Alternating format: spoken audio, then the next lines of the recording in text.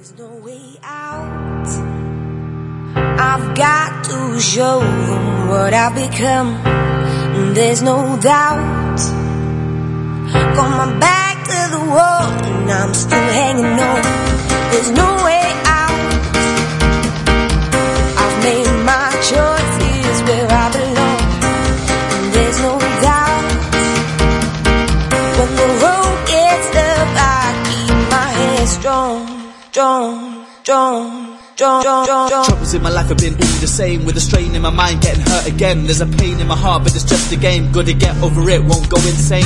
Won't achieve anything while I'm down. Don't wanna give out my heavy-weighted frown. I'm stopping this now, I'ma turn it around. Heaven's on the ground, now I'm looking at the clouds. Gonna make a change like a change maker, getting changed. Gonna stay the same with my mind frame rearranged. Gonna wash the blue out my mind, and my eyes was I blind in my mind. Cause that was old times, cause I'm starting fresh with a clear vision. You can even spell my name in optimism. Subtract the M's, an I and the P, and then what you're left with is me. There's no way out.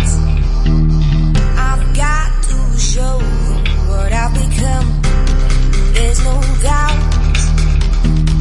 Got my back to the wall and I'm still hanging on. There's no way out. I've made my choice, here's where I belong. There's no doubt. When the road gets tough, I keep my head strong. Welcome to tonight's episode of the Zod Rider Show. I am Zod Rider. You are listening to me on psn-radio.com. I appreciate everybody who is taking the time to tune in to a podcast that I'm doing here. This show is undergone some very, very interesting changes throughout the months, and I plan to talk a little bit about that later tonight after I get done talking to my special guest for tonight, which will be Mr. Don Smith, who is an author, and he has written a new book. Actually worked on a new book, edited a new book called Blood from a Tombstone. It's an anthology of short stories from the next generation of great horror writers, and I'm about to get him on to the show so that he can talk about his book, and I'm going to interview him about various other subjects and projects he's working on. So it should be a really, really nice episode. And so in the meantime, I'm going to go ahead and play a quick tune here, and we will get Don on the line. So just bear with me here for a few moments, and I will be right back.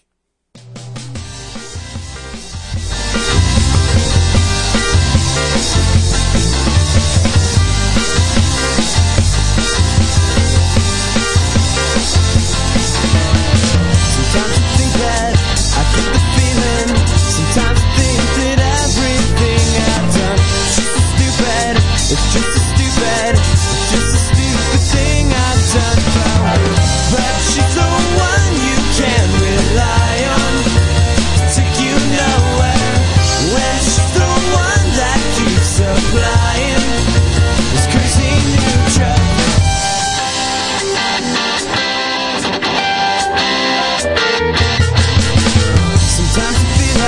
Why keep you thinking?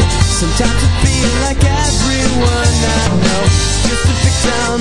It's just a victim. It's just a victim of circumstance and me. Sometimes I think that. Why keep the feeling? Sometimes I think that everything I've done is just a stupid. It's just a stupid. It's just a stupid thing I've done for you. But she's the one you can rely on. Take you nowhere. When she's the one that keeps supplying this crazy new drug. When she's the one that keeps me hiding from sun till sundown.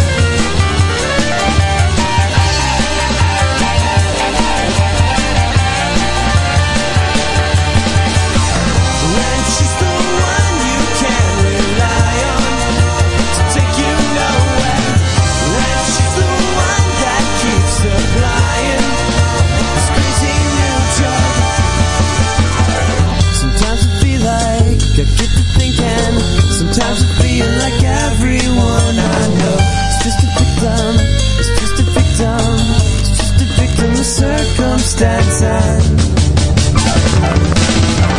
when she's the one you can rely on to take you nowhere, when she's the one that keeps supplying this crazy new drug, when she's the one that keeps me hiding from sun till sundown, when she's the one that I want badly.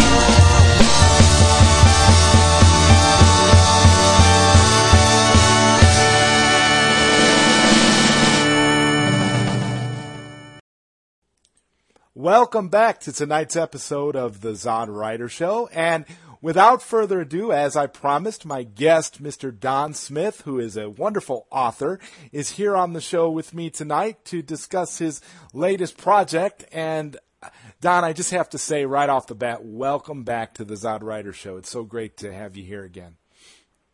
It's really great. It's really great to be here.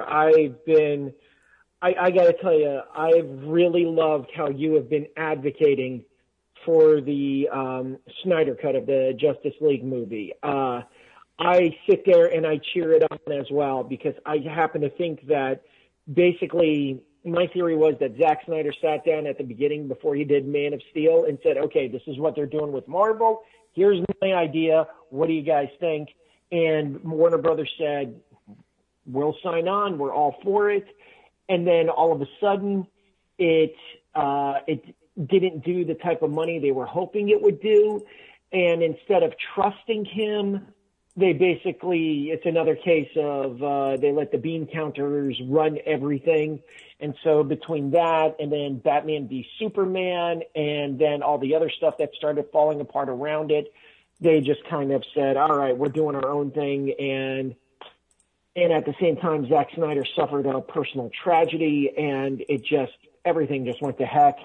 And yeah, I'm too curious to see what he would have done. What was his ultimate vision of Justice League before it was kind of Whedonized and everything? Though Joss Whedon would have been a good director, but the thing is that it's sort of like you're asking Jack Kirby to finish the Leonardo da Vinci. You're asking Jack Kirby to finish The Last Supper. And they're two different art styles, and they just don't work.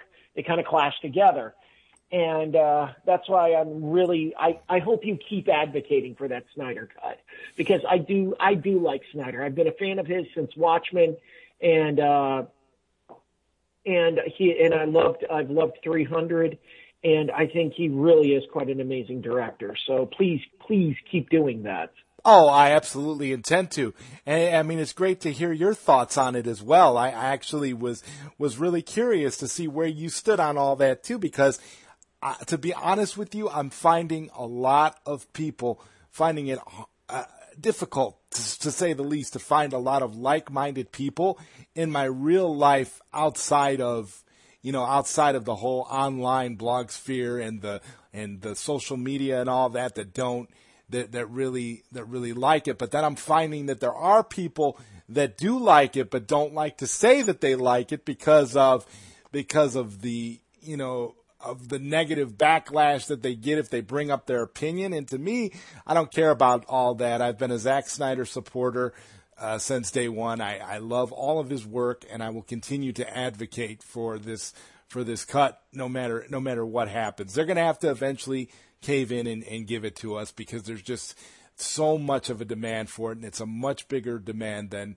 Warner Brothers themselves. Yeah, exactly. It's hope incredible. Yeah, my big fear is that they're not going to do a second Justice League movie with the current crowd that they have. And history has proven one thing over and over again. Anytime you have ever complained about a Batman, he turns out to be pretty darn good.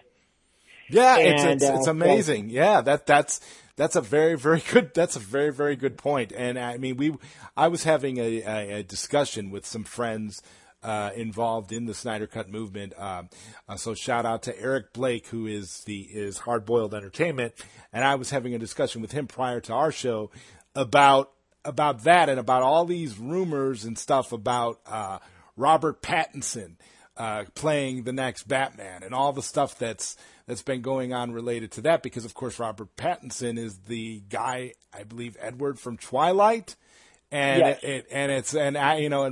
my response to all that is, you look at it and you say to yourself, okay, is he a good actor? Because at the end of the day, that's really all that matters. If he's a good actor, he can pull off the role, and you never know what somebody is capable of. But my biggest problem is, I'm not done with Ben Affleck as Batman. I think he's one of the greatest, if not the greatest, Batman on film we've ever had, and yet he's got there was so much potential there that they did not explore. So I'm hoping that somehow we get a reprieve on that, and at some point maybe he'll get a chance to do something else with his iteration of the character. Yeah, I had to admit, I was really quite disappointed when when they announced, like, oh yeah, he's not going to be on it, because I thought that was so perfect. I was like, you've got Batman, you've got Ben Affleck, who's a really good director. I mean, all you have to do is watch Argo to see that. And this was a guy that literally, he must have bulked up about 30 pounds to play Bruce Wayne. And the thing that's the biggest disappointment in all of this is that if all of this falls away, we're not going to get a Jeffrey Dean Morgan, Thomas Wayne Batman, which is what I'm hoping that they would do, because that would be really, really awesome. That would be, because if you ever read any of the Flashpoint series, that Batman, the Thomas Wayne Batman, is probably one of the coolest iterations of Batman I've ever thought. Oh, absolutely. It definitely was something that was being set up and being alluded to, which is another reason why, one of many reasons why Zack Snyder's vision for the DCEU being torn down is such a tragedy in the eyes of many people. I can't understand how you could have such an awesome cinematic universe being set up that's being approached in an adult and mature manner, and it gets derailed because it's not enough like your competition. I just don't understand that. I always thought that Warner Brothers was a creator-driven studio. I always thought they were director-driven, and they were more about content and stories, and than they are just about the bean counting element. But it appears that that's not the case.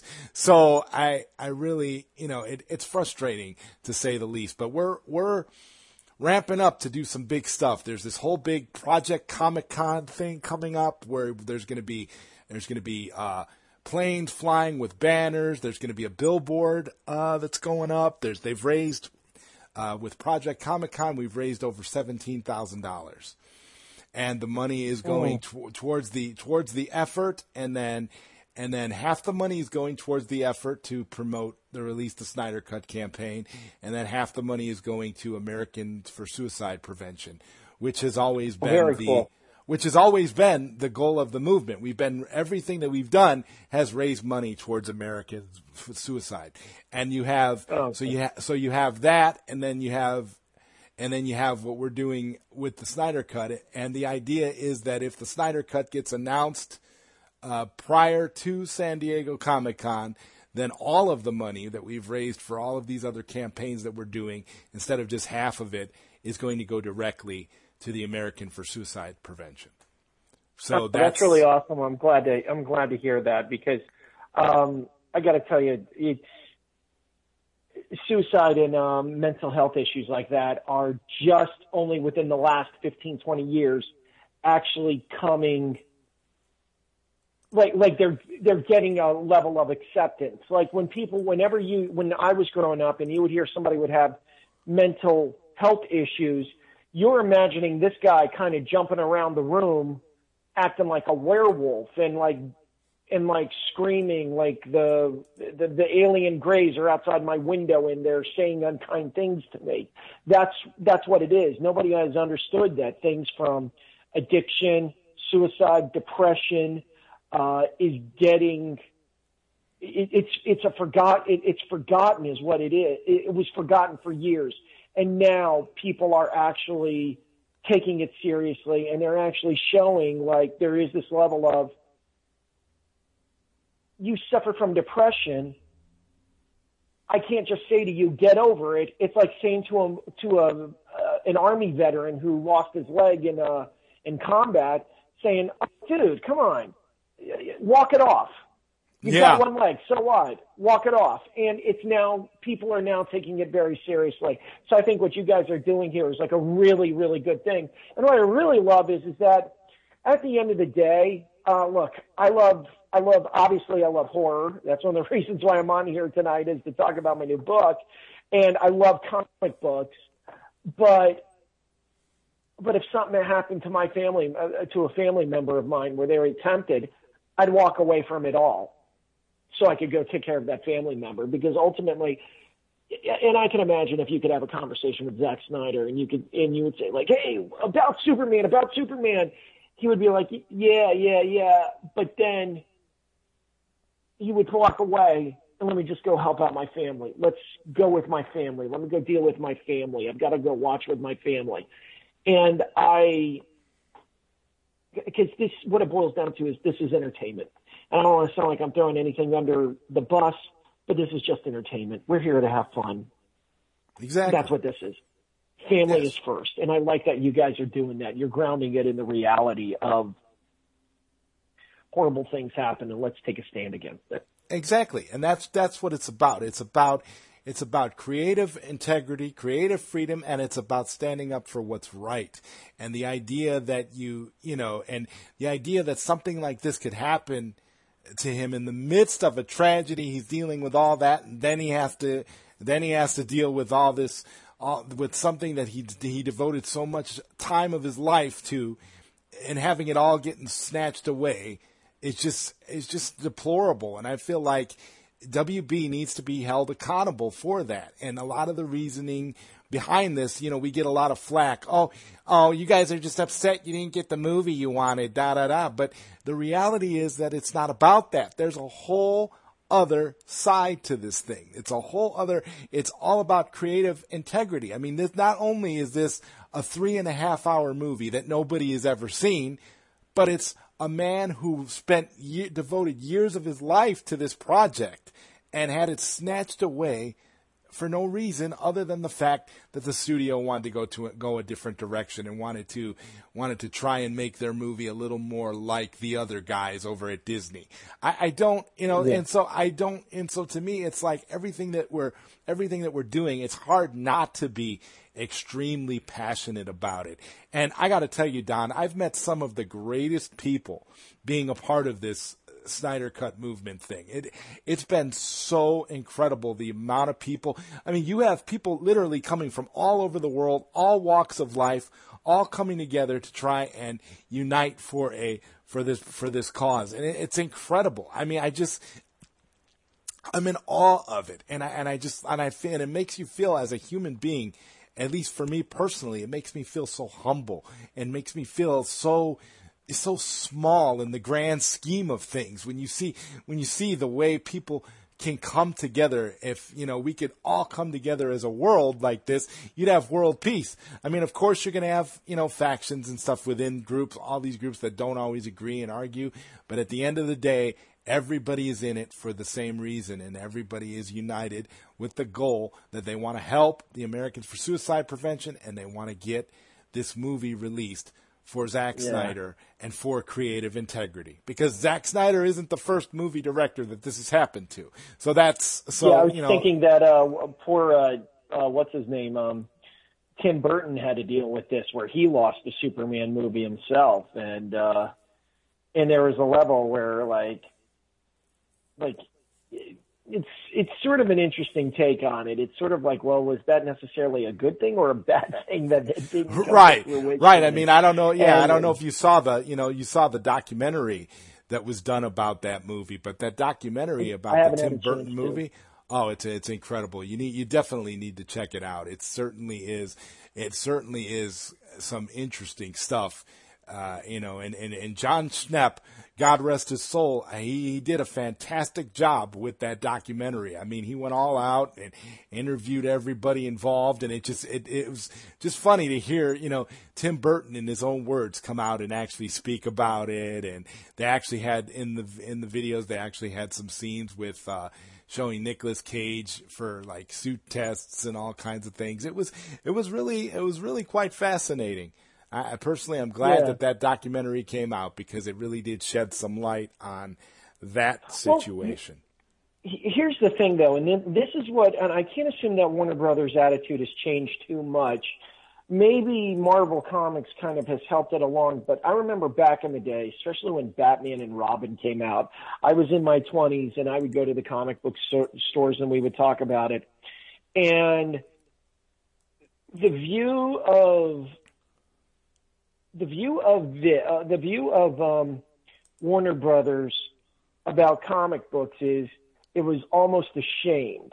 Like, you know what? Let me put it this way. The best way to give the analogy of it is, imagine you had like an evangelical crusading born again Christian pastor like Billy Graham. Okay.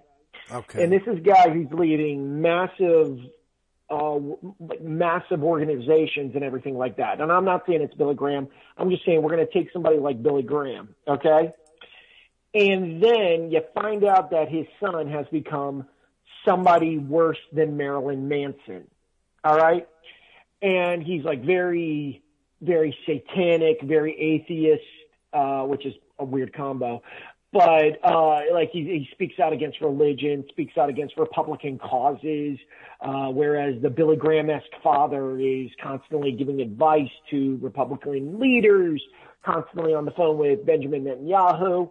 Well, then imagine they're at the point where the Billy Graham-esque pastor is so old that he needs someone to take care of him, so his Marilyn Manson-esque son takes care of him.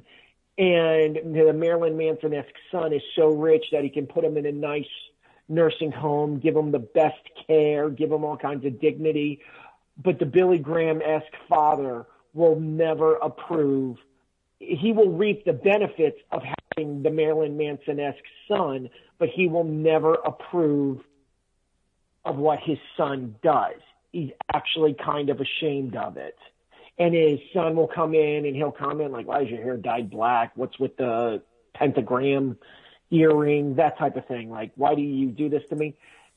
I would compare Warner Brothers to DC Comics like that, with Warner Brothers being the older evangelical minister and DC Comics being the Marilyn Manson-esque guy. We're reaping the benefits of these comic books, but we're kind of ashamed of them. They're not real literature. And now that comic book movies, thanks to Marvel, has become a multi-billion-dollar industry.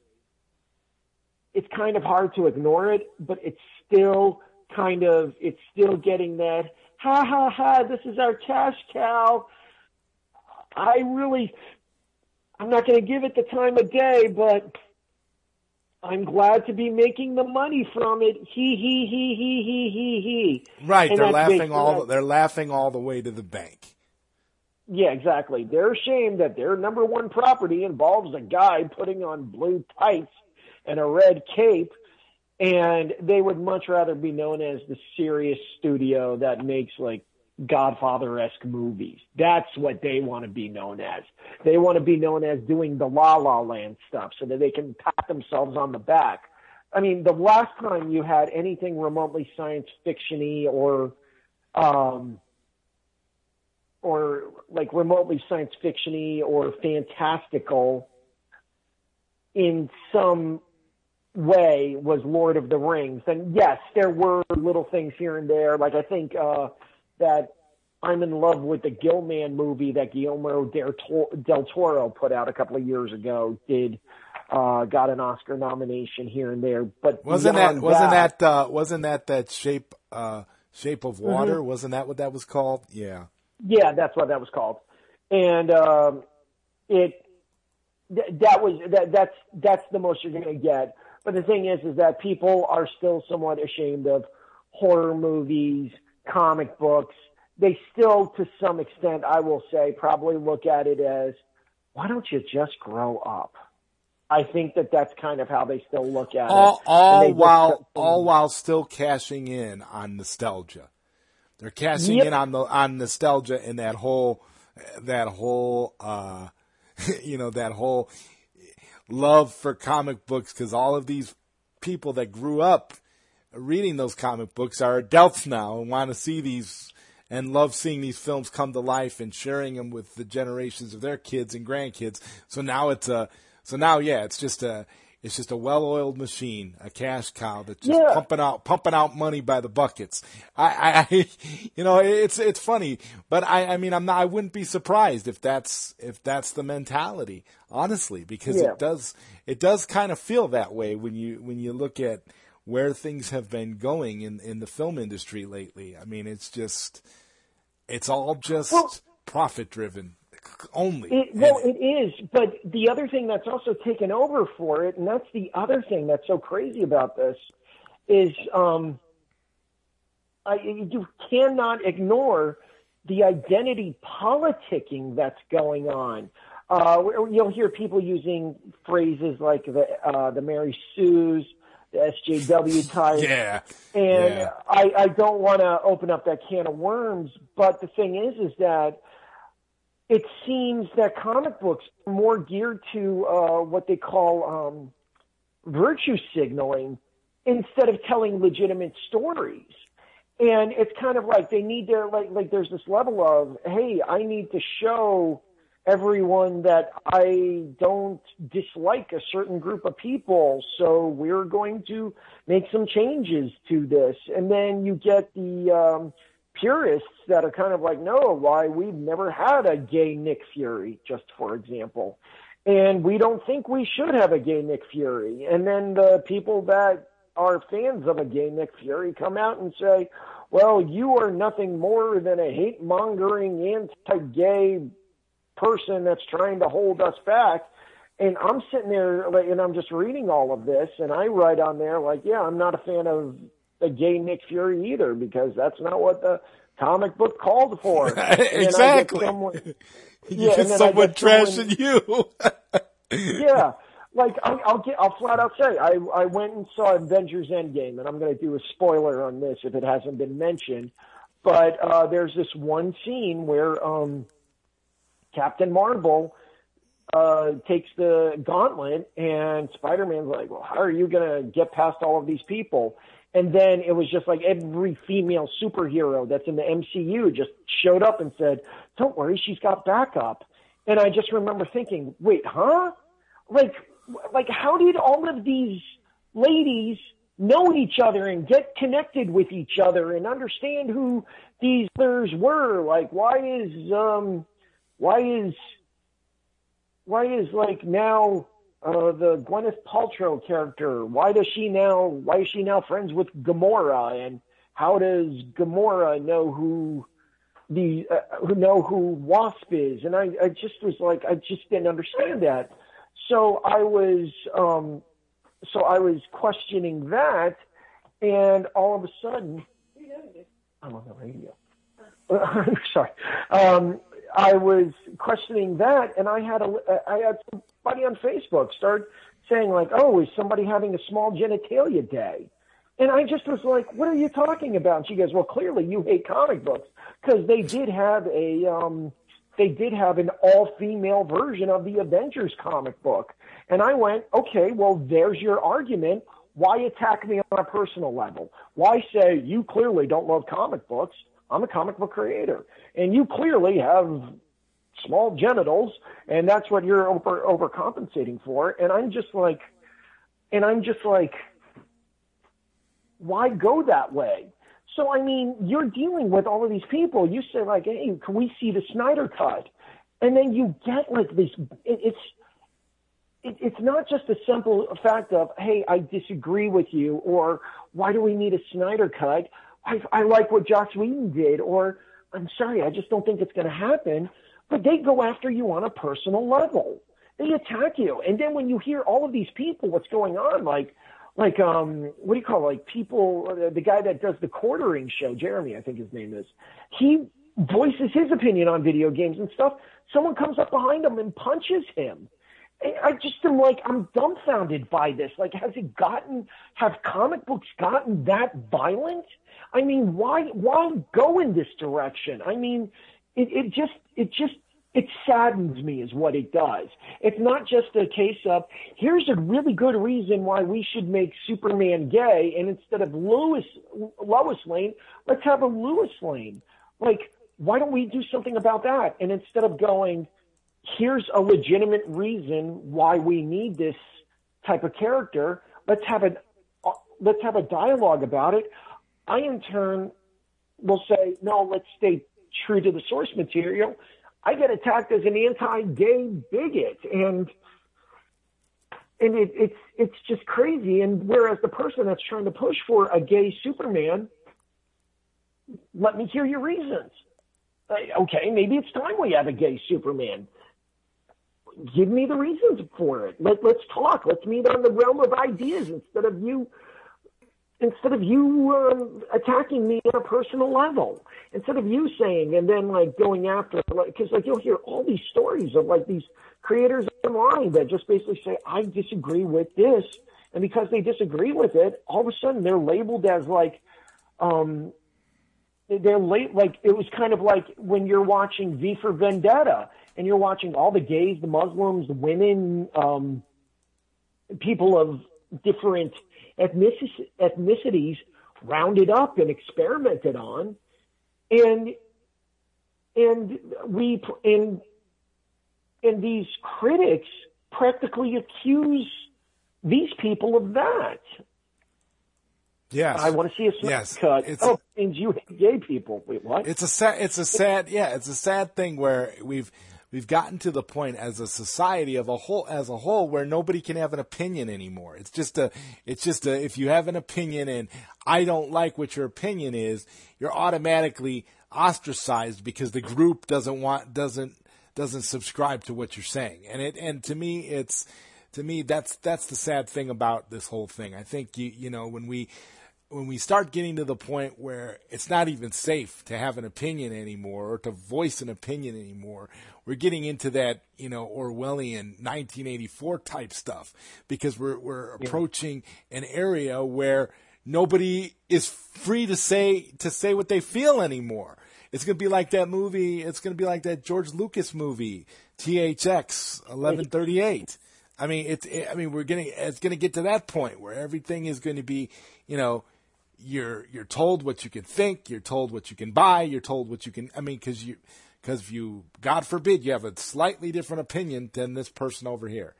And that doesn't work. That doesn't work in these kinds of societies because everybody's different. You're never going to get everybody to agree on everything, no matter what you do. It's just not going to happen. Our ancestors knew this. I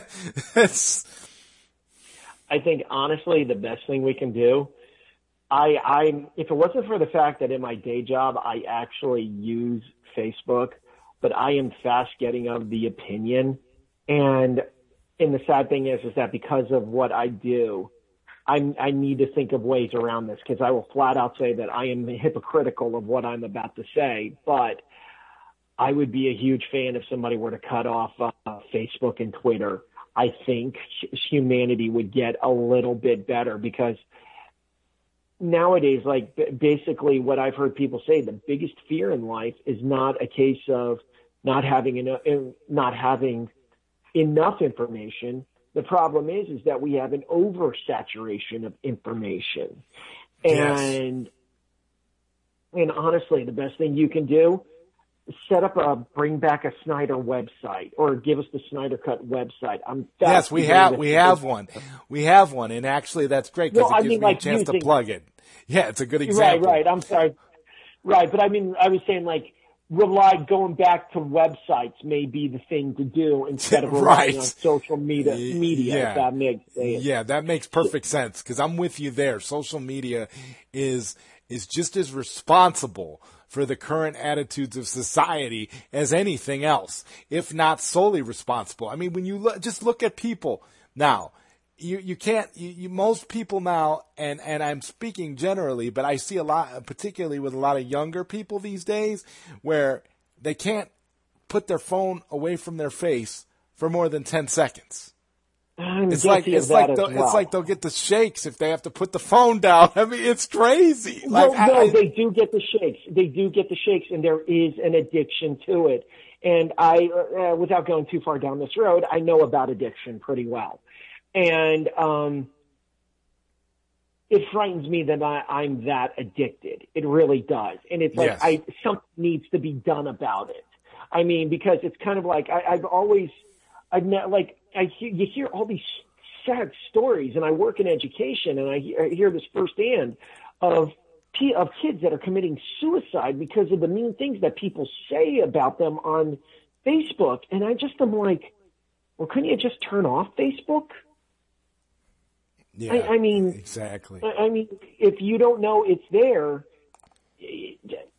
like you don't pay attention to it, it's kind of like, is that a, I mean, and again, I'm oversimplifying the answer, obviously, but it's just kind of like, I'm like, wouldn't it just make sense just to turn off Facebook? I mean, just don't let your kid get on social media for right now. I mean, wouldn't that be a better alternative? Exactly. Because we know, because Facebook is where it is because of all the societal problems that have happened as a result of it. So, yeah. Yeah, exactly. So and here's the thing though, and I'm not saying this from the perspective of I am better than you, or I am saying this from ivory tower. I'm saying this as a person that is caught up in the middle of it and very much addicted to it, that I need to get off of it and figure out how to get life around it. Because the ironic thing is, when I plug my book later, I'm going to say, go to my Facebook page and you'll see it there. Or you'll go to the Tombstone Stories Publishing Facebook page, and you'll be able to see where you can get the book. And I say this completely hypocritical. So it's not this is not me saying this from the perspective of, wow, I'm better than you. This is me saying this from a perspective of, I too need to do something about it, and I should do something about it very soon. And like I said, I believe it's gotten to the point where it is literally a societal problem. I will say this though, I mean, from a personal perspective, I've drastically cut out the amount of time I used to spend on Facebook. I know I used to be on Facebook an awful lot, but I got to the point where I'm on there maybe once or twice a week now, which I think is great. I feel like my life has been better for it. And then there's the whole Twitter thing now for me with the whole Snyder Cut movement and all that stuff. And it's like I'm on Twitter a lot more than I ever was on Facebook.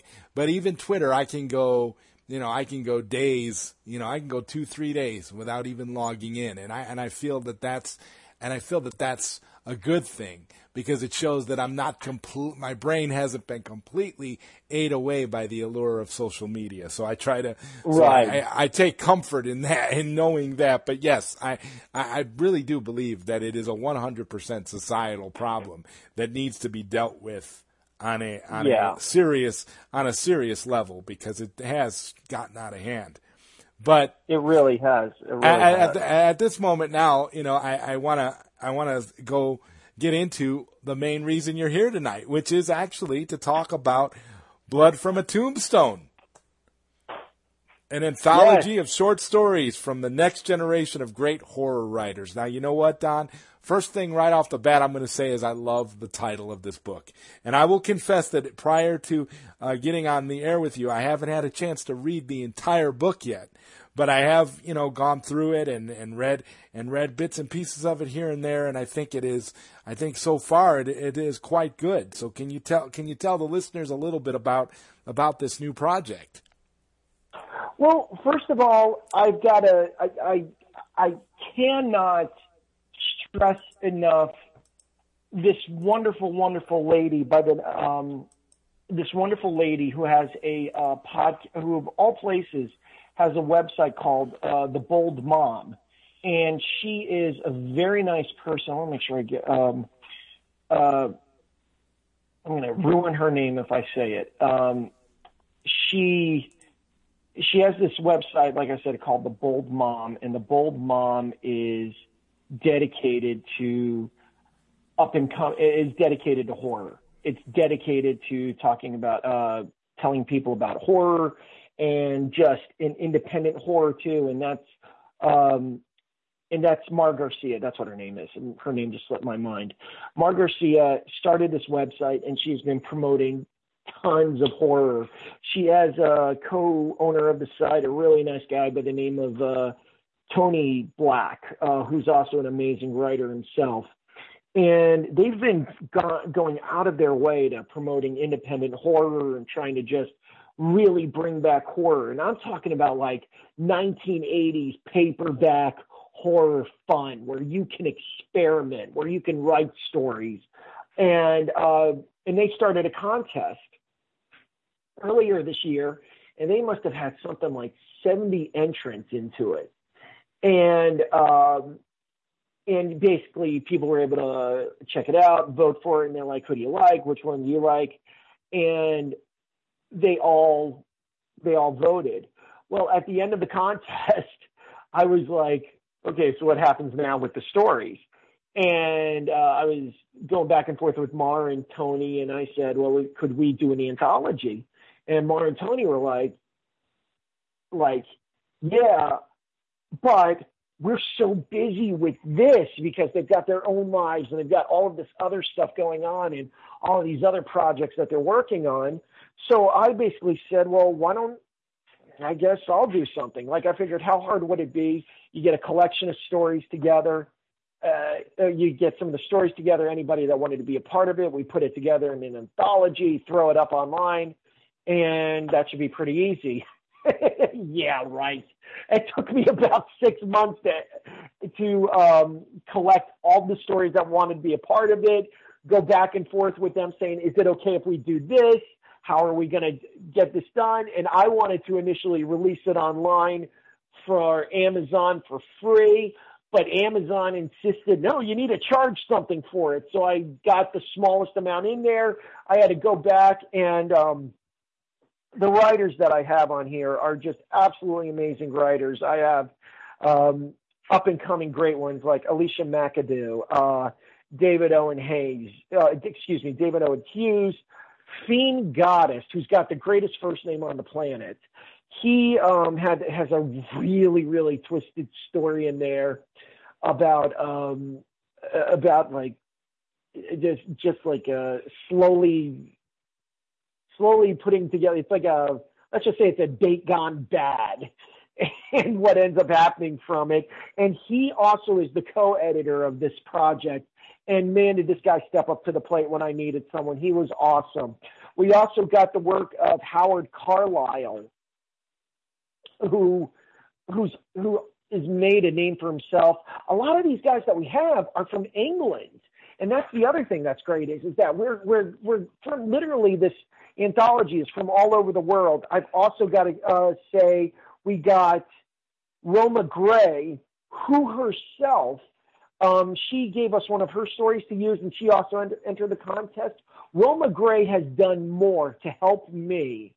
I would think she's done more to help me on a personal level and with being a writer and being a short story writer.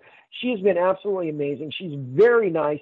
And one of my other stories called The Blasco Forest Monster appeared in her Trick or Treat thriller series called The Backyard Monsters.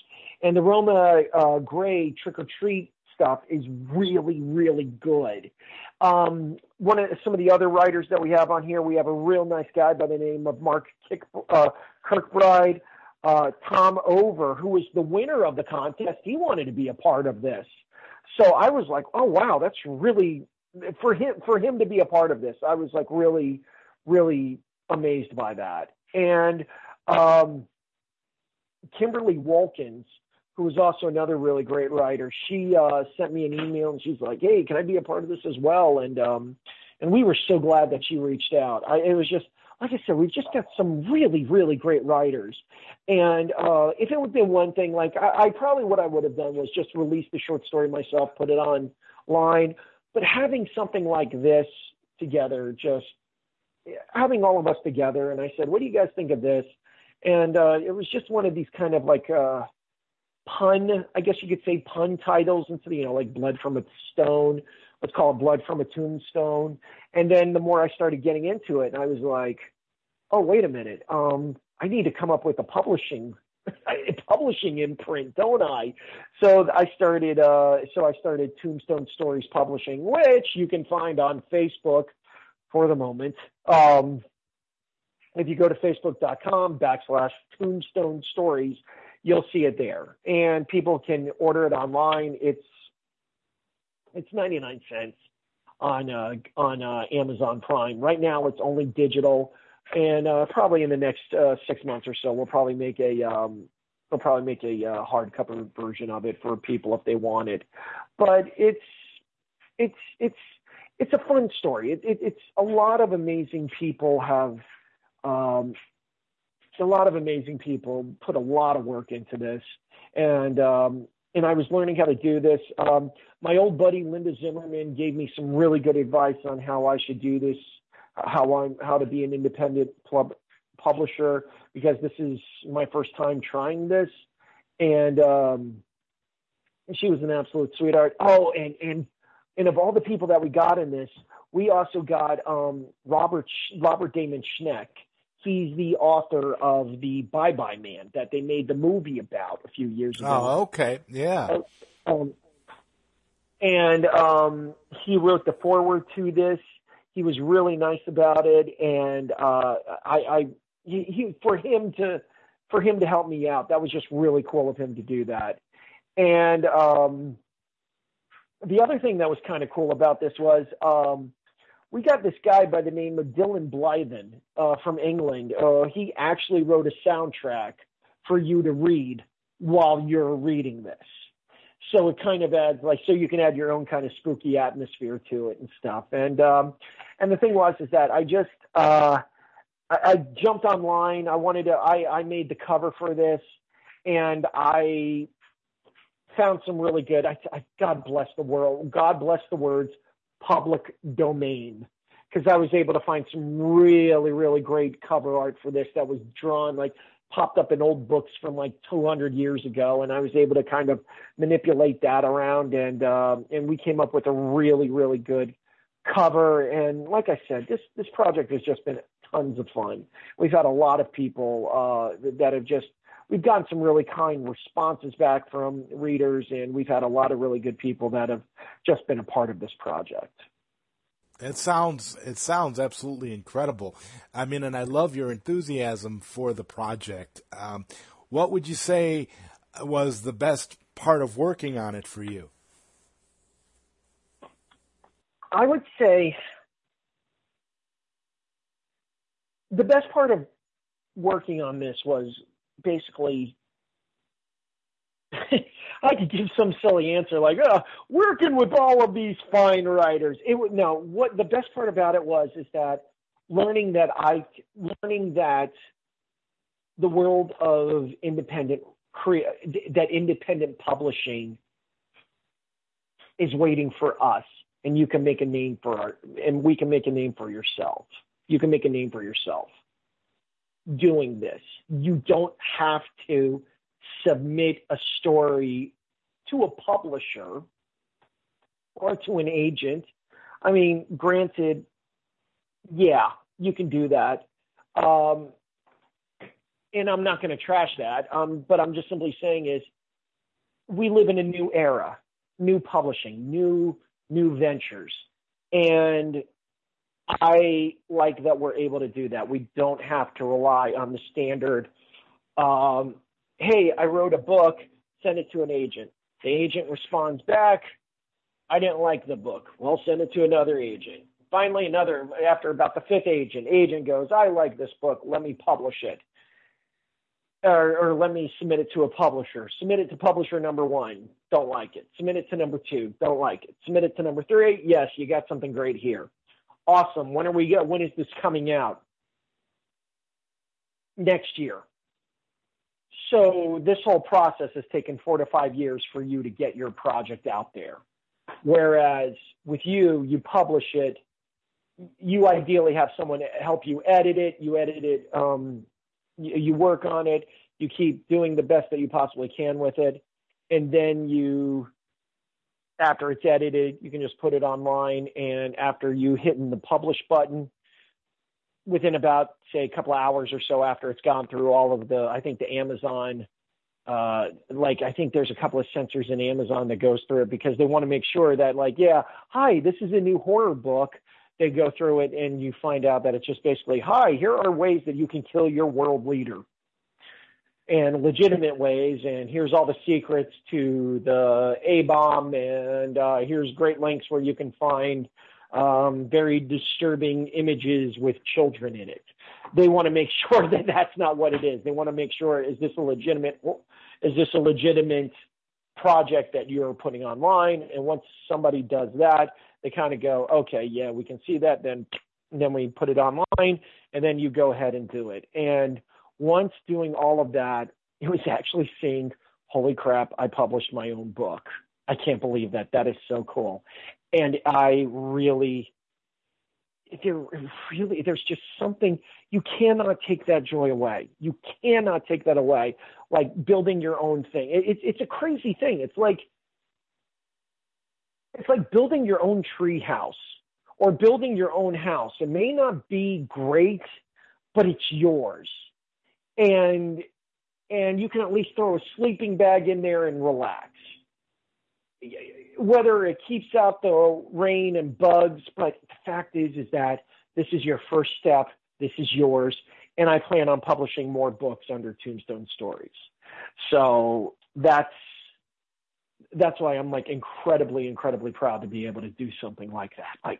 This is mine. And I will say this though, the internet, some of the good things about the internet, unlike social media, is being able to show, look what I did. This is mine. You can go out and get it yourself. So I literally could write a story over the weekend, and then somebody in New York City, Monday morning, on their way to work on the subway, can read it on their phone. That, to be able to do that, that is really awesome. Yeah, and that's one of the things I wanted to touch on. The convenience of the distribution method that exists now for this, because you know what, I'm a struggling writer myself. I've been writing a novel now for quite some time, almost 10 years, and I keep telling people that I'm this close to finishing it up. And once it's done, that's exactly the road I intend to go down. I have an editor already in mind, and I'm planning to self-publish it, because I've heard that it's a much, much better process when you self-publish as opposed to trying to go through a major publisher / distributor. So, so the convenience factor is probably the number one benefit right now, huh, Don? Yeah, exactly. That's probably the big thing. I mean, nowadays, you're hearing stories of I don't know, who's somebody that I could pick on that I don't care about? Bozo the Clown. Bozo the Clown. Yeah, actually, I like Bozo. He was funny. He made me giggle. Okay, what was the other clown now? What was the other clown? Cookie? Pennywise. Cookie the clown? Oh, Pennywise. Okay, Pennywise. No, you know what? I'm going to be silly. Marty Hugo, who is the guy that created the Hugo car company. Okay. Marty Hugo. If Marty Hugo wrote a book about, hey, here's how I made the Hugo car company, and everybody was going, oh, this is going to be great. We'll send we'll put him on the Tonight Show, Jimmy Kimmel and Ellen and the Today Show and any other show that will have him. We'll put him on all the big podcasts. And we'll have him on Dodd Ryder show first, so he can debut, where billions of them, people all over the world listen to one of the greatest interviewers of all time. Go, Joseph Zod. Oh my God. Thank you. And we're going to put them all over that. Well, then if the book tanks, then here's what ends up happening. They fire at least 6 editors, maybe 7 graphic designers, and they restructure their publishing arm to compensate for the billions that they put in Marty Hugo's biography that sold 3 copies. And 2 of them were bought by his mother after he agreed to pay her back. So, I mean, wow. I mean, it's that type of thing happens. Whereas with you self-publish, and the thing is, thanks to now print on demand, if you go, oh, I know that for the next 3 months, I'm going to be giving talks at, say, the Miami-Dade Library. And you go in there and you give a talk there. I want to have 10 copies ready. So you order 10 copies at cost, and then you're able to pay them, and then you're able to purchase them. Or the other thing is that you end up with like an E.L. James type of story, where she turned a Twilight fan fiction, an erotic Twilight fan fiction of all things, into probably the craziest book self-publishing sensation in the world. I mean, look, I'm not a fan of it. My wife read the books, and I know other people that have read the books, the 50 Shades of Grey, but I am completely fascinated by the story behind that. How she took fan fiction, added this BDSM erotic element, and it became huge. Like, a lot of fans were like, oh my gosh, this is great. This is awesome. And then when she went, oh, I can't believe how much popular this is.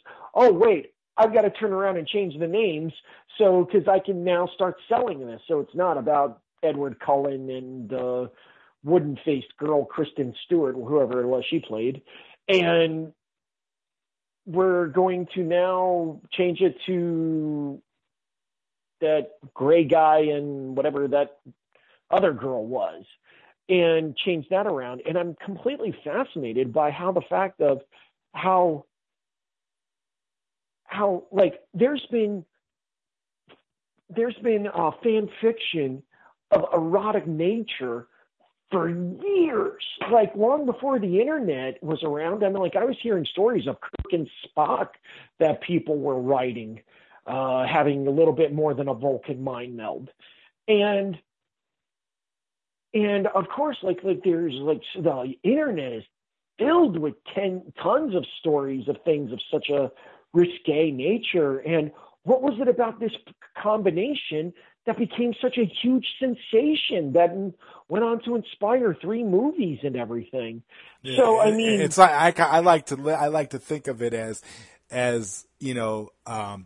taking the Twilight crowd, but taking the adults in the Twilight crowd and making something to appeal to them, those women. So basically the mothers of the teenage girls that like Twilight. And now you've got an entire legion of women into this story. And that's what it sounds like to me, but it's just crazy. It's like, imagine now somebody just taking Game of Thrones on its ear and putting it in space. Maybe they'll have just as much success. I mean, yeah.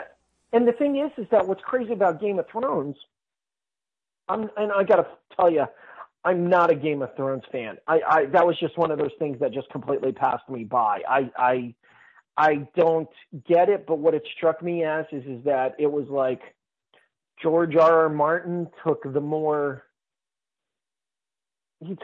realistic elements of Lord of the Rings and and basically gave it a real world vibe to it. And then he went, oh yeah, now I've got to throw in ice people in. Oh yeah, I got to throw in dragons. And he kind of threw those in because like what he basically did was he more or less, instead of making, he turned Bilbo / Frodo / Tolkien's version of a dwarf, and he turned that into the Strider character, which is what the character that Peter Dinklage played. And I think that's what he did. And it's still his version of Lord of the Rings. It's George R.R. Martin who hung out in the Shire as a kid, and he just went, I don't want to leave. So what can I do to stay there? And he added an adult spin to it. And he probably was, I wouldn't be surprised to find out that he loved history. And I'm talking about like the real violent stuff that like how England was conquered, like stories of like the Vikings and the Celts and the Danes and how they took over huge swaths of England and other things like that. I wouldn't be surprised to find that he's like really big into that as well. So, but what he did was this is his version of Lord of the Rings. He was just somebody that didn't want to leave the Shire, and that's what it became. It became his thing. So it's really fascinating. But anyway, the whole reason why I go on this long tangent about all of this stuff is, who's to say that you're not the next E.L. James? Who's to say that you do not have the next sensation that is like, oh my gosh, have you checked out the Zod Writers show? Holy cow! I just like. Have you seen this new really awesome book by Joseph Todd? Holy cow, I can't put it down. You gotta trust me on this. You gotta get this book. This is a good book. And that's basically what it is. And that's one of the reasons why. And instead of jumping through a ton of hoops to get your work out there, you can get your work out there, because right now what's great about it is that the elites that were holding back the gatekeeping, and don't get me wrong, basically the upside of the internet and self-publishing is anybody can get a book out there now. The downside is anybody can get a book out there now. Oh yeah, so okay. It's going to be a bit of it's going to be a bit of a roll of the dice, but still, the fact that you can get out there and get your stuff out there, and you're at least more or less, you at least get to be on the same playing field as Stephen King this time. Like you can at least be on Amazon and somebody says horror story, and not only do they get Carrie and The Notebook by Nicholas Sparks, but they can now have access to our buddy Crystal Storm's books. They can have access to your stuff when you're able to put it online, and they can have now access to Blood from a Tombstone. So I mean, that's the great thing about that is that it allows you the opportunity to say, here's my stuff. Why don't you take a look at it too? And that's one of the reasons why, that's one of the great things about self-publishing this stuff, or I prefer the independent publishing because it just, number one, it sounds really cool. And number two, self-publishing has, like back in the day, it was self-publishing you basically did for two reasons. Number one, it's a local book with a local interest. Like, oh, here are the legends of Lycoming County, Pennsylvania. Okay, why does anybody outside of Lycoming County, Pennsylvania care about these legends? That's where self-publishing was good 20, 30 years ago. Or it's for that guy that just basically says, I have proof that Richard Nixon had an alien spaceship on the planet Mars. and he set up United States Air Force bases on Saturn. I have proof of that. Here's my book. You're able to get that stuff out of the way. Yeah. And it's become less and less of that. Yeah. That's, and you know what? That's a good thing. To have the playing field leveled a little bit is something that any of us content creators should be excited about, because it does give people an opportunity. And for some, that's all you need is an opportunity. And once you've got that opportunity, you do the right things with it, and good things can happen. So exactly. That's just the way that I'm looking at it at this point. And, I'm excited. And like I said, I'm excited to finish reading this book.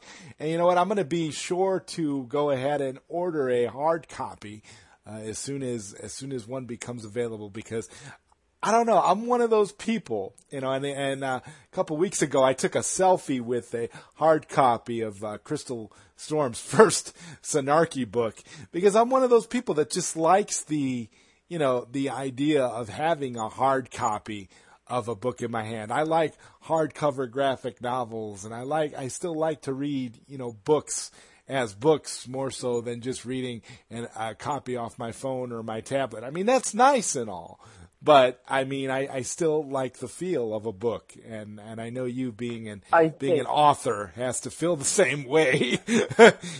I think, yeah, that's just one of those feelings that will never go away. You will exactly. You will like that book. I mean, that was always one of the things that was kind of cool about when you would go back and watch Star Trek: The Next Generation. Sure, these guys would read them on their version of the pads and stuff. But then you would see them, just like Picard would always find some old hardcover book or something that you would see him read, and that was always pretty cool to see him still reading that, because I don't think the feel of paper is ever going to go away. I think people are always going to want to have paper, and always going to want to have something like that.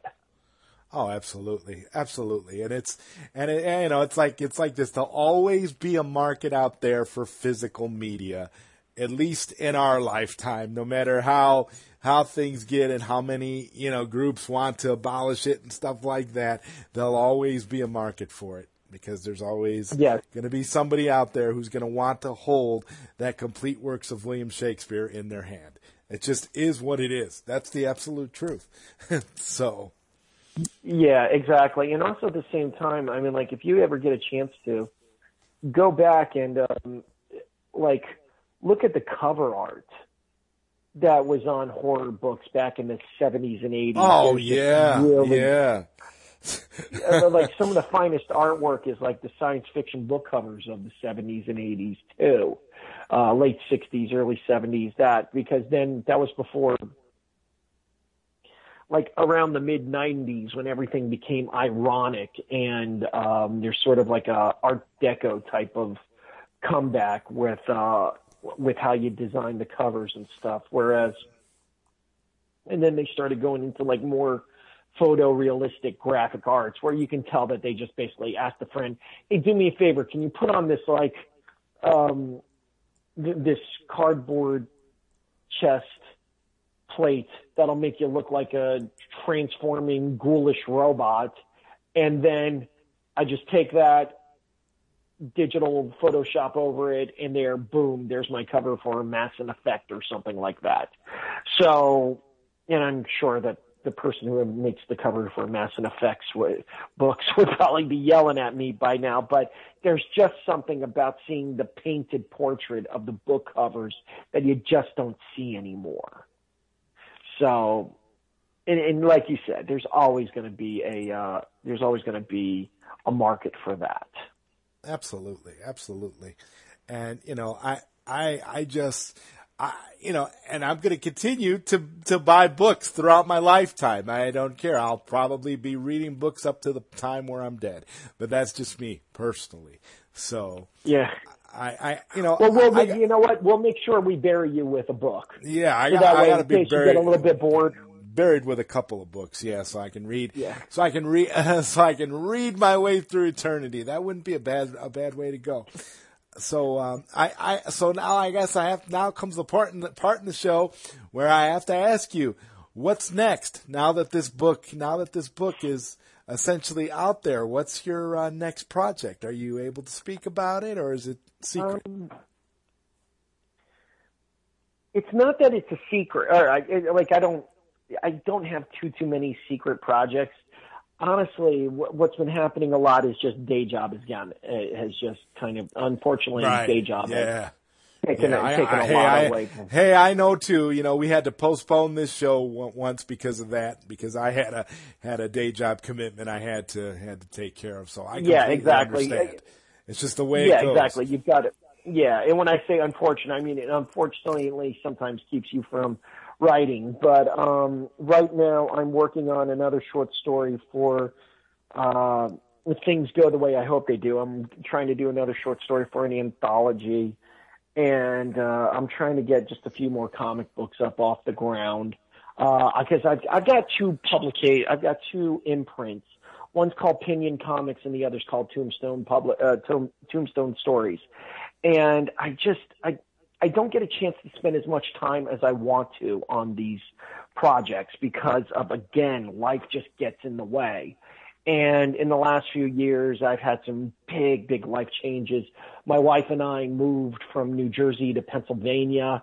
And in that time, she was at a couple of different jobs, and then I became working full-time for the local YMCA as part of a latchkey program. So I've been doing that, and then just all kinds of things.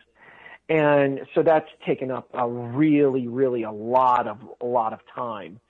And now with like summer here, I'm also involved with the summer camp work here, and it's just a lot of that stuff is going on. But what I just got done judging a short story contest for a school back in New Jersey.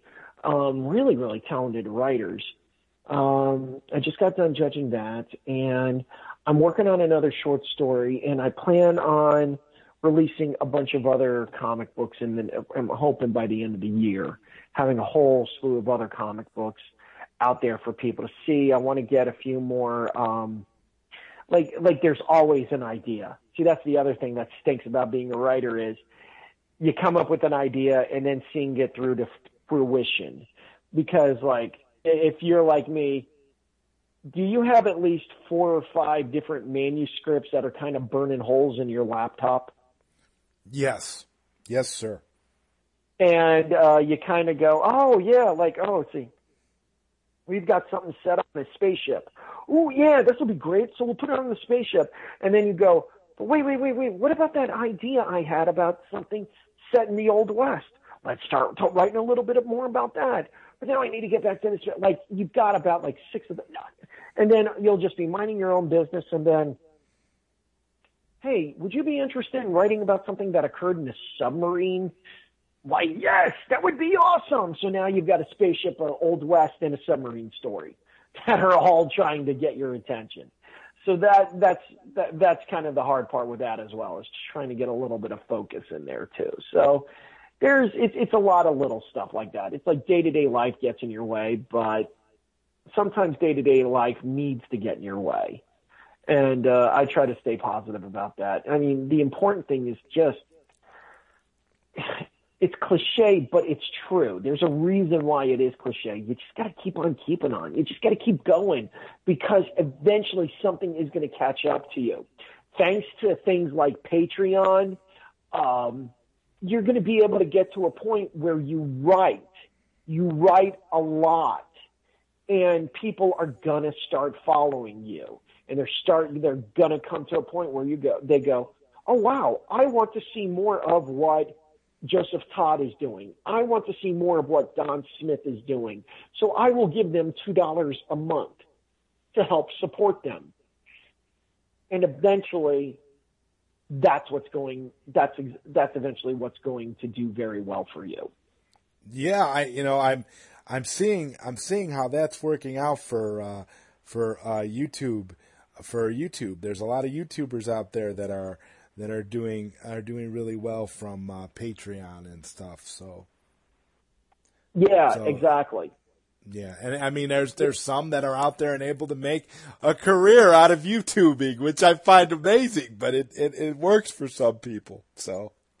Yeah, exactly. And the thing is that it's sort of like you got to find your niche. Like the people that I follow on YouTube, like guys like I was talking about that Jeremy from The Quartering. One of the other guys that I follow. Like I got to be honest with you, I'm not a fan of the 13th Doctor. I think on Doctor Who, I love that show, and what they have done to it is an absolute utter abomination. And now because I've said that, I'm probably going to get a whole ton of hate for that. But I have never hidden my disdain for what they've done. You know what the funny thing with me is I've never hated Doctor Who until this incarnation. And you know what? Yeah. It's not because she's a woman. So let's just get that out of the way right now. That's not the reason why. The show has bigger problems than her gender. Yeah, exactly. Well, and you see, that's what it boils down to is that people are making a bigger deal. Like I remember when they made a big deal not too long ago. I haven't seen Star Trek Discovery, but when they were making a big deal about, hey, we've got a gay character on Star Trek Discovery. Look, we've got two guys kissing. And I was like, well, number one, in the 90s, you had two girls kissing with Dax and his former girlfriend, and it was kind of a bigger deal then. So why are you guys acting like you guys invented the wheel? Why are you acting like you reinvented the wheel? And the thing is that now, am I watching Star Trek Discovery for good stories and good science fiction, or am I watching it for two guys to be kissing? Because to be honest with you, if I wanted to watch two guys kissing, I do believe there are a ton of videos online dedicated to that subject matter that I could avoid all the science fiction silliness and just watch two guys kiss. But exactly. And you could even get videos of two guys kissing on a starship as well, if that's what you are into. So yeah, exactly. Exactly. I'm sure that exists as well. But the thing is that what are you giving to me? What is it an identity thing? Is it like, hey, look, we got gay people. So Greenwich Village has gay people. West Hollywood has gay people. And the thing is that if that's what you're doing, okay, but tell me, what are the gay people going through? Exactly. What are they struggling with? What are they trying to overcome? What are they, and I'm not talking about stuff like the prejudices that they've had to face. I'm talking about, like, I want to hear a story about two guys that are married to each other, but one of them is fighting cancer. I want to hear a story about two guys that are married to each other, and one of them has to deal with an addiction. You know, there's a show, honestly, there's a show that deals with two males being married to each other so amazingly, and that show is The Orville. And I don't know if you've watched it, but as far as I'm concerned, that show is absolutely incredible. It is Star Trek in everything but name. So if you want to watch a show that carries on in the tradition of Star Trek: The Next Generation, for example, I would highly recommend The Orville over Star Trek Discovery. Yeah, the problem was that I just wasn't a fan of Seth MacFarlane. Yeah, I wasn't either. I thought that I was just basically watching him live his Star Trek fantasy. No, you know what? I was with you. I was in the same boat you were. I've never been the biggest Seth MacFarlane fan, but this show changed my opinion because as the show goes on, you you learn a lot about the characters. You start to care about them, and essentially you get used to the idea of Seth MacFarlane being that character. And now, it's like after a while, you'll no longer see Seth MacFarlane. You'll see the character that he's playing. So it really is amazing the way he was able to make that a reality. I gotta say. I mean, and the show just got renewed for a third season. So I don't know. It's definitely worth checking out. I think you'll be impressed by a lot of the sci-fi elements that are explored in this series. It really is mind blowing to me.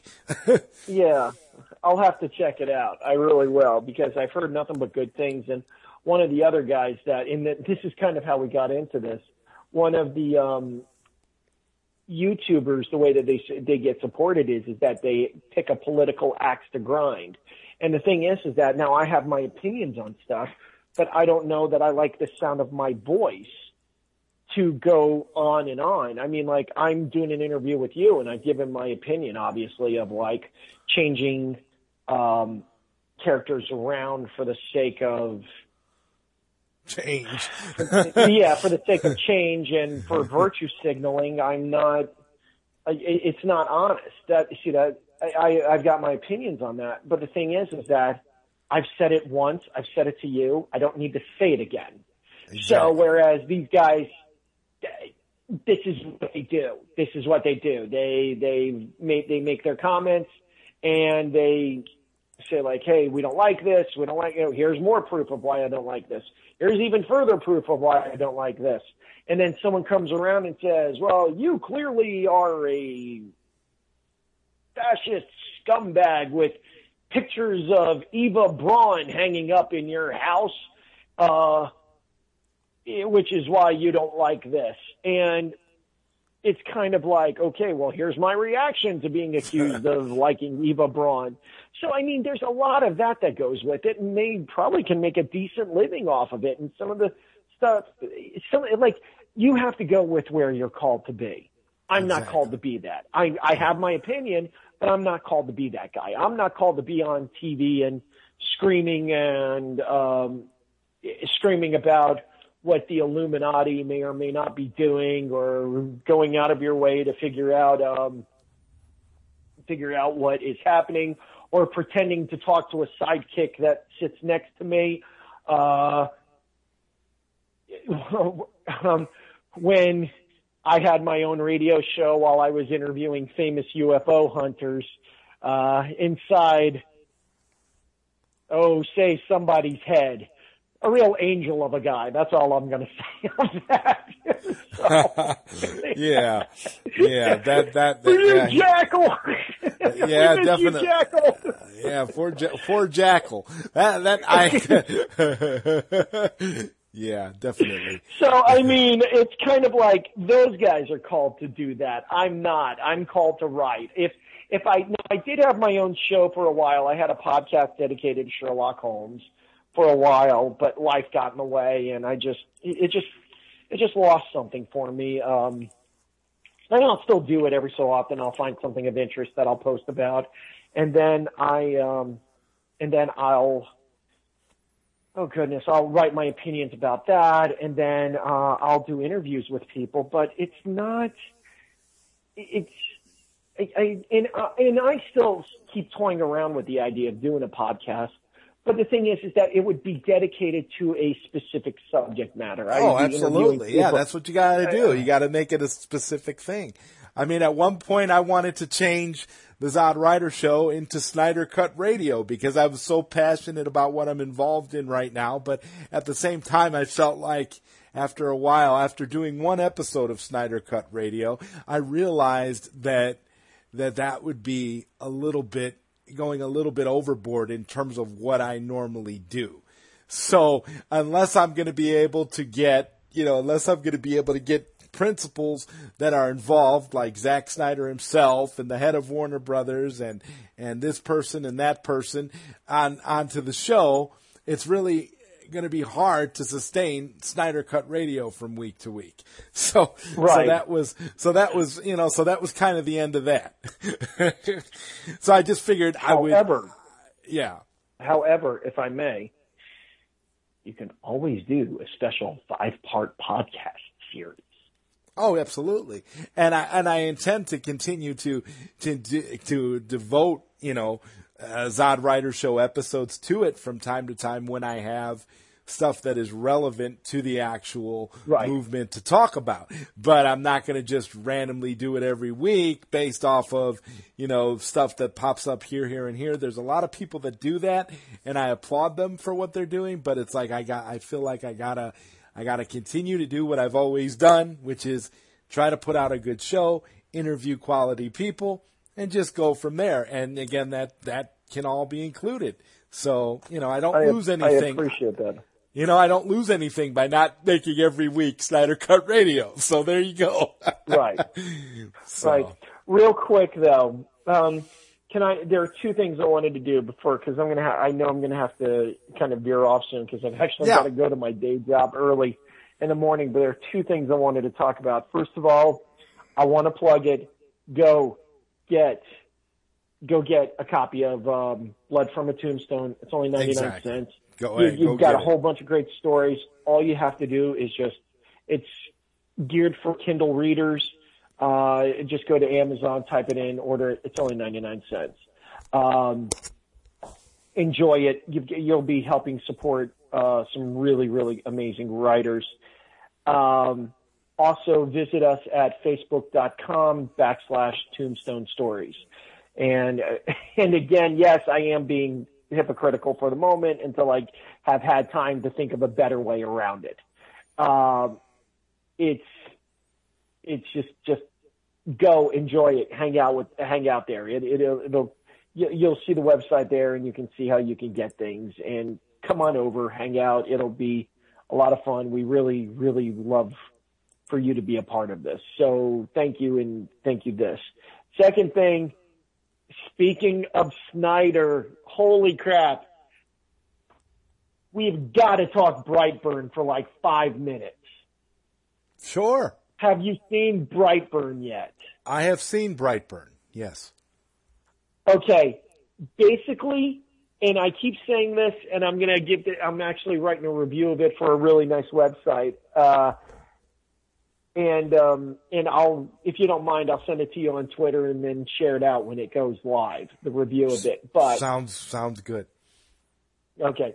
But you could not have had Brightburn is to the Zack Snyder Superman movies what Galaxy Quest is to Star Trek.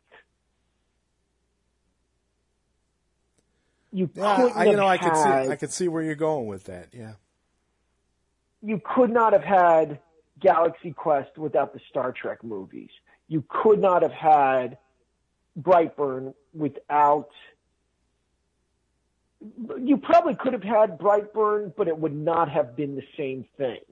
Because basically everything about Brightburn was, we're going to make this as Clark Kentish as we possibly can. Without hitting any copyrights. Yeah, exactly.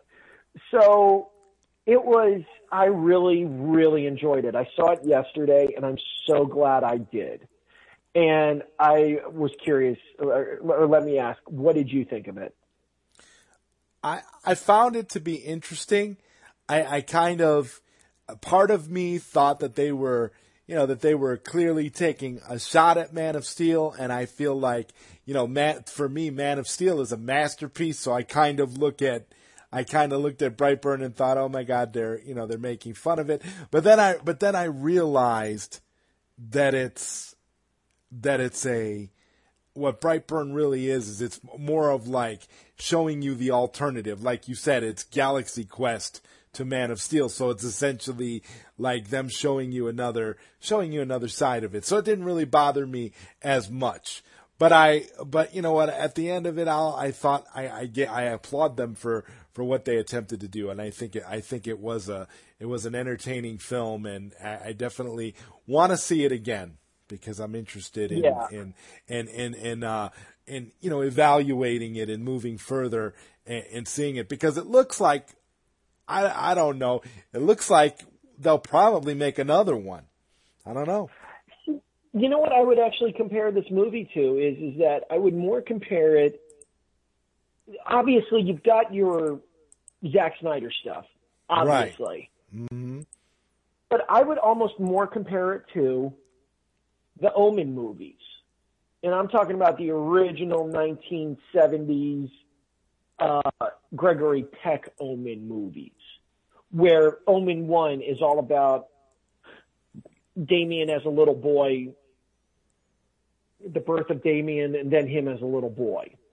Then the next one is about teenage to older Damien. And then Damien 3 is all about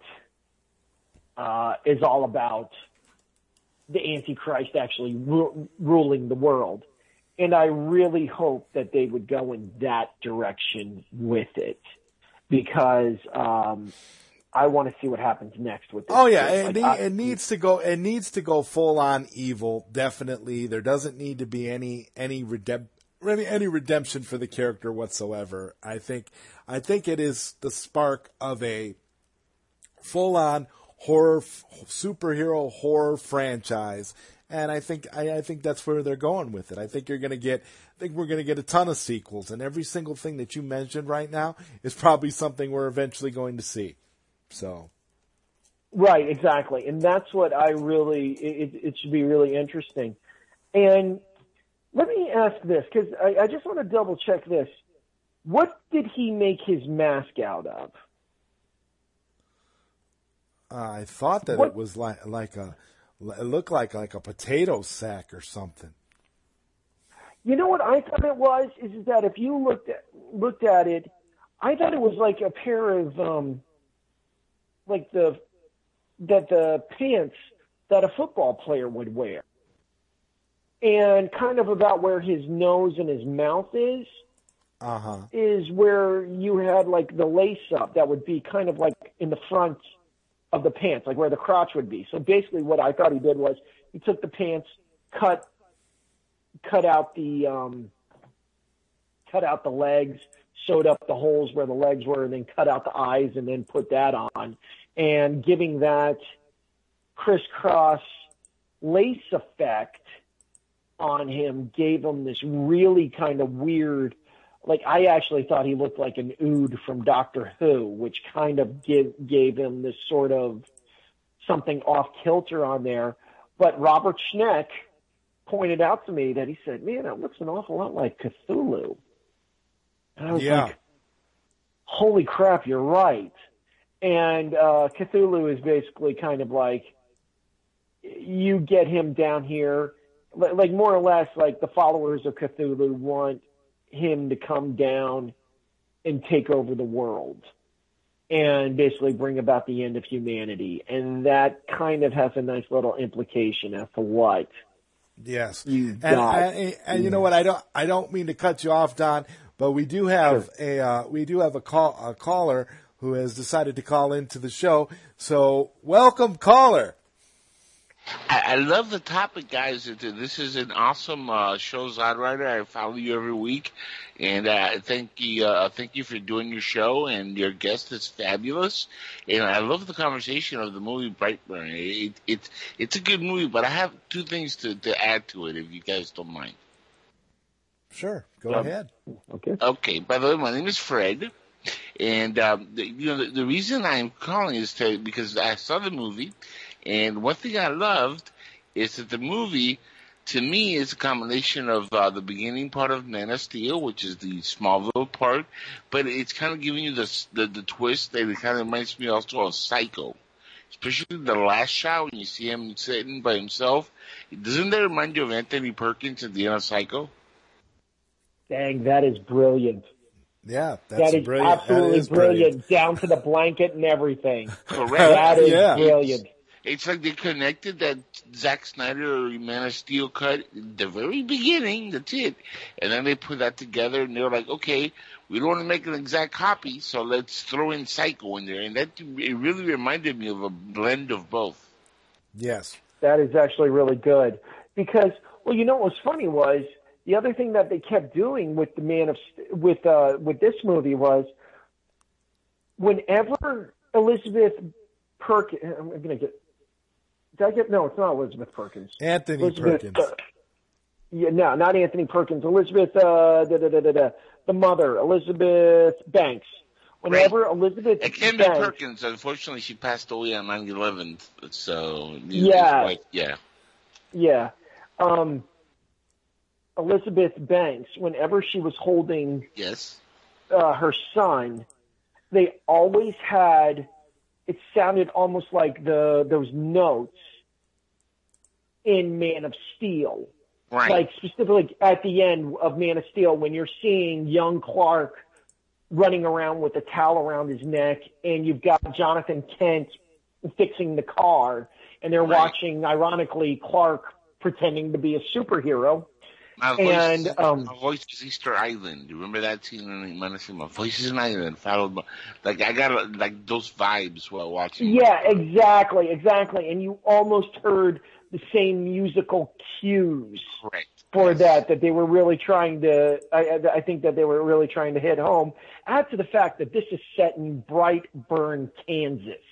I mean, why Kansas? Why Kansas? Why not Wisconsin? Why not Idaho? Why not Iowa? Why Kansas? Yeah, but here's the kicker, though. In Man of Steel, they don't live in Kansas anymore, don't they? Everything's set down in New York, right? No, Superman is still from Kansas. Okay, so he's still in Kansas, because I thought they had changed the location, and I wasn't too sure. I didn't remember. I haven't seen the movie in a bit, but I thought they had changed most of the location. It's still a Smallville, but it's no longer in Kansas. No, it's in Kansas. It's a fictional city, even though it's in the comics it's set in Kansas. And in the show Smallville was set in Kansas. But are you sure in the movie Man of Steel it's actually Kansas? Yes. Yeah, it was in Kansas, yeah. Okay. And that's why, that was one of the reasons why when they were basically, when they even at the very end, Superman tells that that army general at the end of the movie that he's from Kansas. He says I'm as American as apple pie. I'm from Kansas. Does he say I know he says I'm American as apple pie, but I don't know if he says I'm from Kansas. Yeah, he says he's from Kansas. Yep. No. Yeah. Well, and that was the other thing. Speaking of Smallville, that was the other thing that I found really fascinating that they kept doing with the Brandon character was they constantly had him wearing a red and a blue shirt, similar to how Tom Welling would be wearing a red and blue. And another thing it is Brandon, right? Who was the last guy who played Brandon Superman? Breyer. Right. Oh no, Brandon Routh was before. Who Henry played Superman before Henry Cavill? Brandon Routh. Yeah. Another connection. I don't know. Interesting. I didn't pick up on that either. They were, so they were kind of, by calling him Brandon, they were probably alluding to all of the criticisms of Brandon Routh as being stalker man and all these things. So that was probably what that was. I just kind of get that feeling because when you look at Superman Returns, that was a lot of the criticisms that movie got in particular. So it wouldn't surprise me if that was kind of a little jab at Bryan Singer's attempt at the Superman character. Yeah, I wouldn't be surprised at that either. That's actually really another really brilliant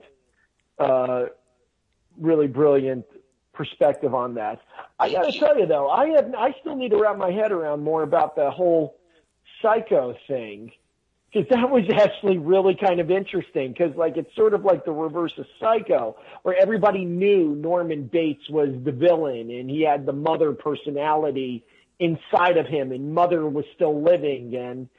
But remember, in the original Psycho, even the sheriff was like, leave that boy alone. He's gone through enough. And the city didn't believe that he was a serial killer. They thought that he had issues with his mother beforehand, but nobody believed that he would be, an actual murderer into the end of the movie. So this kind of had the same feel where the kid got away with it. Spoiler alert! Sorry if you haven't seen the movie, but at the end, it's like they're treating him like like Norman Bates. Basically, where everybody's dead, but nobody knows who the killer was. Yeah, exactly. Oh, you poor little boy! An airplane crashed into your house and killed Mom and Dad, and you survived. Yeah. Oh, I'm so sorry. Yep. Right, it was an airplane. Wink, wink, nudge, nudge. Correct. Which, So, by the way, also, guys, and this hit me. What movie had an airplane crash through a house and kill the main character? Donnie Darko. oh gosh, Oh yeah. that's been a long time since I've seen that.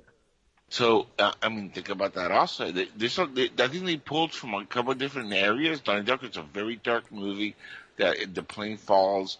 The whole movie is kind of like a weird dream kind of a thing where he has, these abilities and he's going through like the whole, thing. I mean, have you seen Donnie Darko? That's a masterpiece. And, you could add that to the mix also. And this is not done by James Gunn. This is done by his cousin or brother? The director? I don't know who the director Donnie Darko actually or is. Brightburn? No, Brightburn. It was Brightburn. done by James Gunn's brother, I believe, correct? No. His brothers wrote the the movie. That's It what I'm was saying. His brother wrote the Yeah. movie. So I'm But- pretty sure as writers, you're taking inspiration from things they love, like every good writer does. So, there's a lot of different things, elements that you can kind of look at and be like, oh man, they pulled from here. It was directed by David Yarovesky. yes. Right. But the writers are James Gunn's brother. Each one of them. Yes, yep, and he produced them. And the other thing is that supposedly I completely missed it, but apparently James Gunn directed a movie called Super that had Rainn Wilson in it, and it was a very kick-ass type of character. And supposedly there was a nod to that, like with the Michael Rooker part where he's like, the government's hiding all this stuff from us, but we know it's there. And supposedly Michael Rooker had a very, the character that, like one of the characters that he had like all these images of these other super powered human beings that are living creatures that are popping up around the world.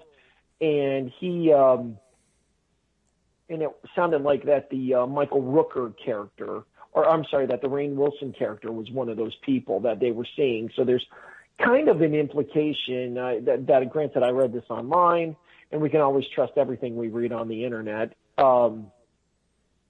that basically that there's a connection with that James Gunn movie as well.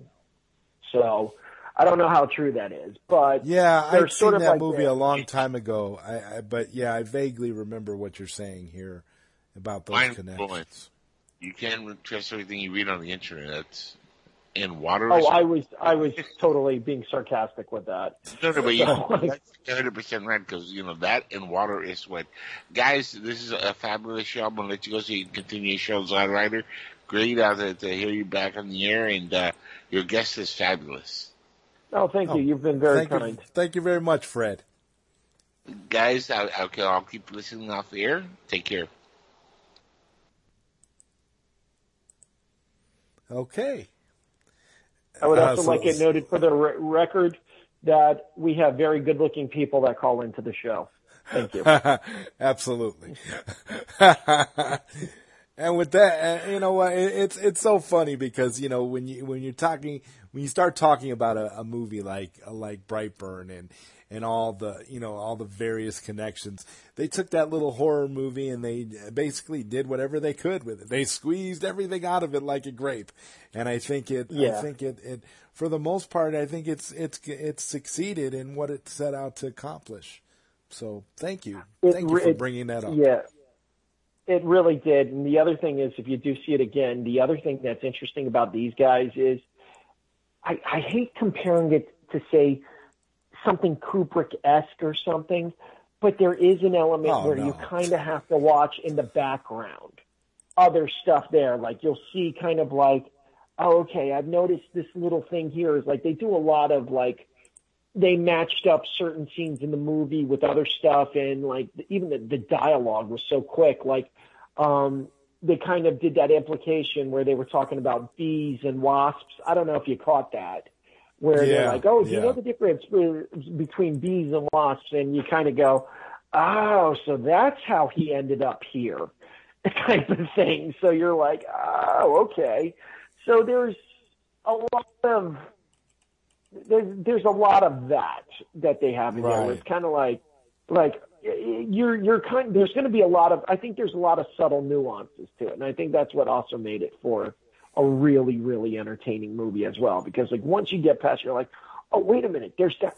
Oh, look at that little thing there. Oh, missed that. Oh, look at that thing there. And it's like there's a lot of Easter eggy, I think you would call it, like very little, a lot of these little things there, and that you're just like, oh, that's pretty cool. Oh, I missed that. Dig that. Oh, wow, that's awesome.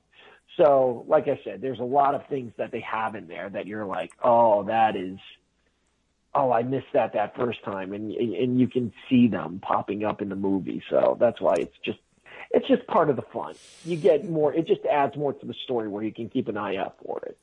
Absolutely. And I mean, it sounds like you are without a doubt a fan of this movie. So I hope for your enthusiasm that they maybe do more. My fear is that they're going to do it, that they'll just kind of go, oh, it was a one-off, much the same way like Slither. Yeah. Mm-hmm. Yeah. And that's one of those movies that needed to have a sequel to it, I thought. And also had Elizabeth Banks in there. Interesting. So we'll see what happens to it. But still, it's a great movie, and it's worth everybody's time. So moral of the story, go buy a copy of Blood from a Tombstone. Go sign the Snyder Cut petition, and go check out the website, and then when you're done with all that, then go see Brightburn. Sorry. Holy cow. That's going to give you a lot of angry phone calls. Sorry, but I've been making that mistake all day today. I've been like, yeah, you got to go see Breitbart. What? Breitbart. All right. Well, and on that note, Don, I do want to thank you very much for joining me tonight. As always, it is a pleasure having you, and I look forward to the next time you come on the show with your next project. I'm excited. I'm super, super excited for the new book. So definitely, I'm hoping that it's as much of a success as you're hoping it will be. Thank you. One other thing I just also got to say, our buddy, the Jackal, is listening in. I just got a message from him, and Jackal, thank you so much. We always love having your support, and we need to get back inside his head. We need to demand that we get back inside his head. That's all I'm going to say.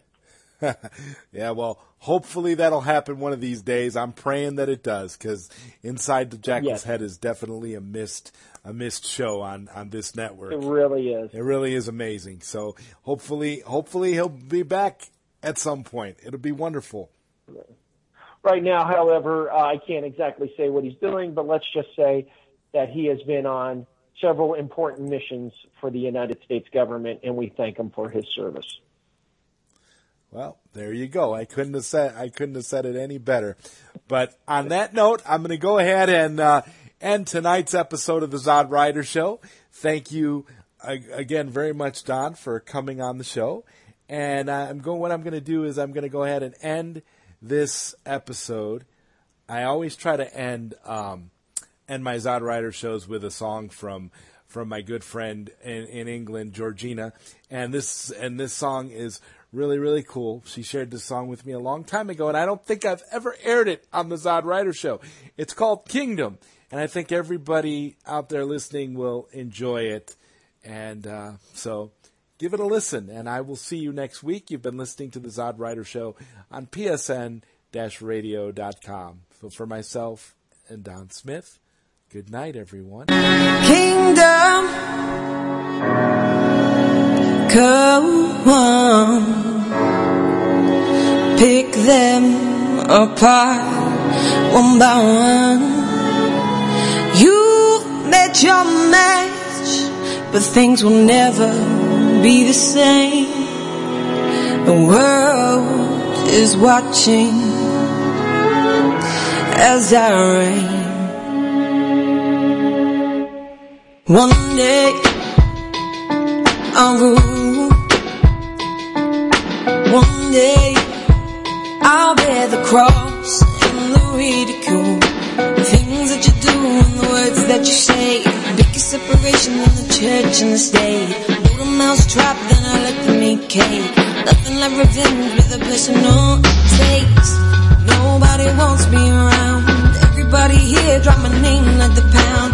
No scared away, I'm just a face in the crowd. Sheep to the slaughter, bitches. I give my all to you, yet you broke all the rules. So bow down, bow down. There's only one ground, one ground, one ground.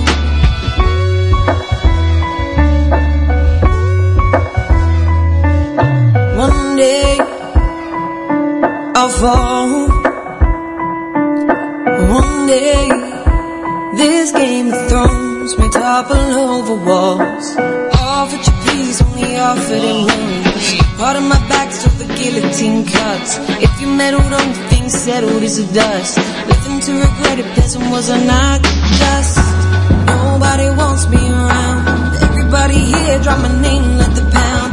No scared away, I'm just a face in the crowd. Sheep to the slaughter, bitches. I give my all to you, yet you broke all the rules. So bow down, bow down.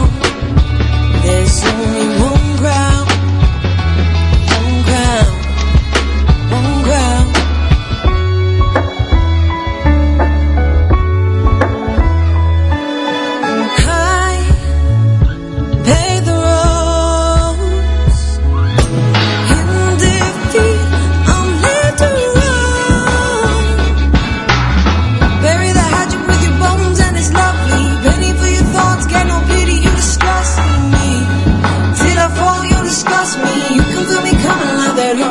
Give my all to you, yet you broke all the rules. So bow down, bow down. There's only one ground, one ground. I give my all to you, yet you broke all.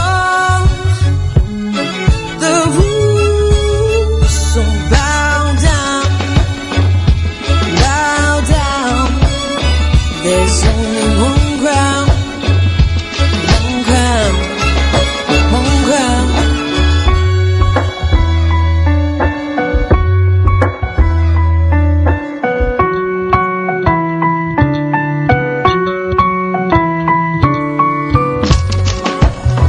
There's only one ground, one ground. There's only one ground, one ground. One ground, one ground, one ground, one ground, one ground, one ground, one ground.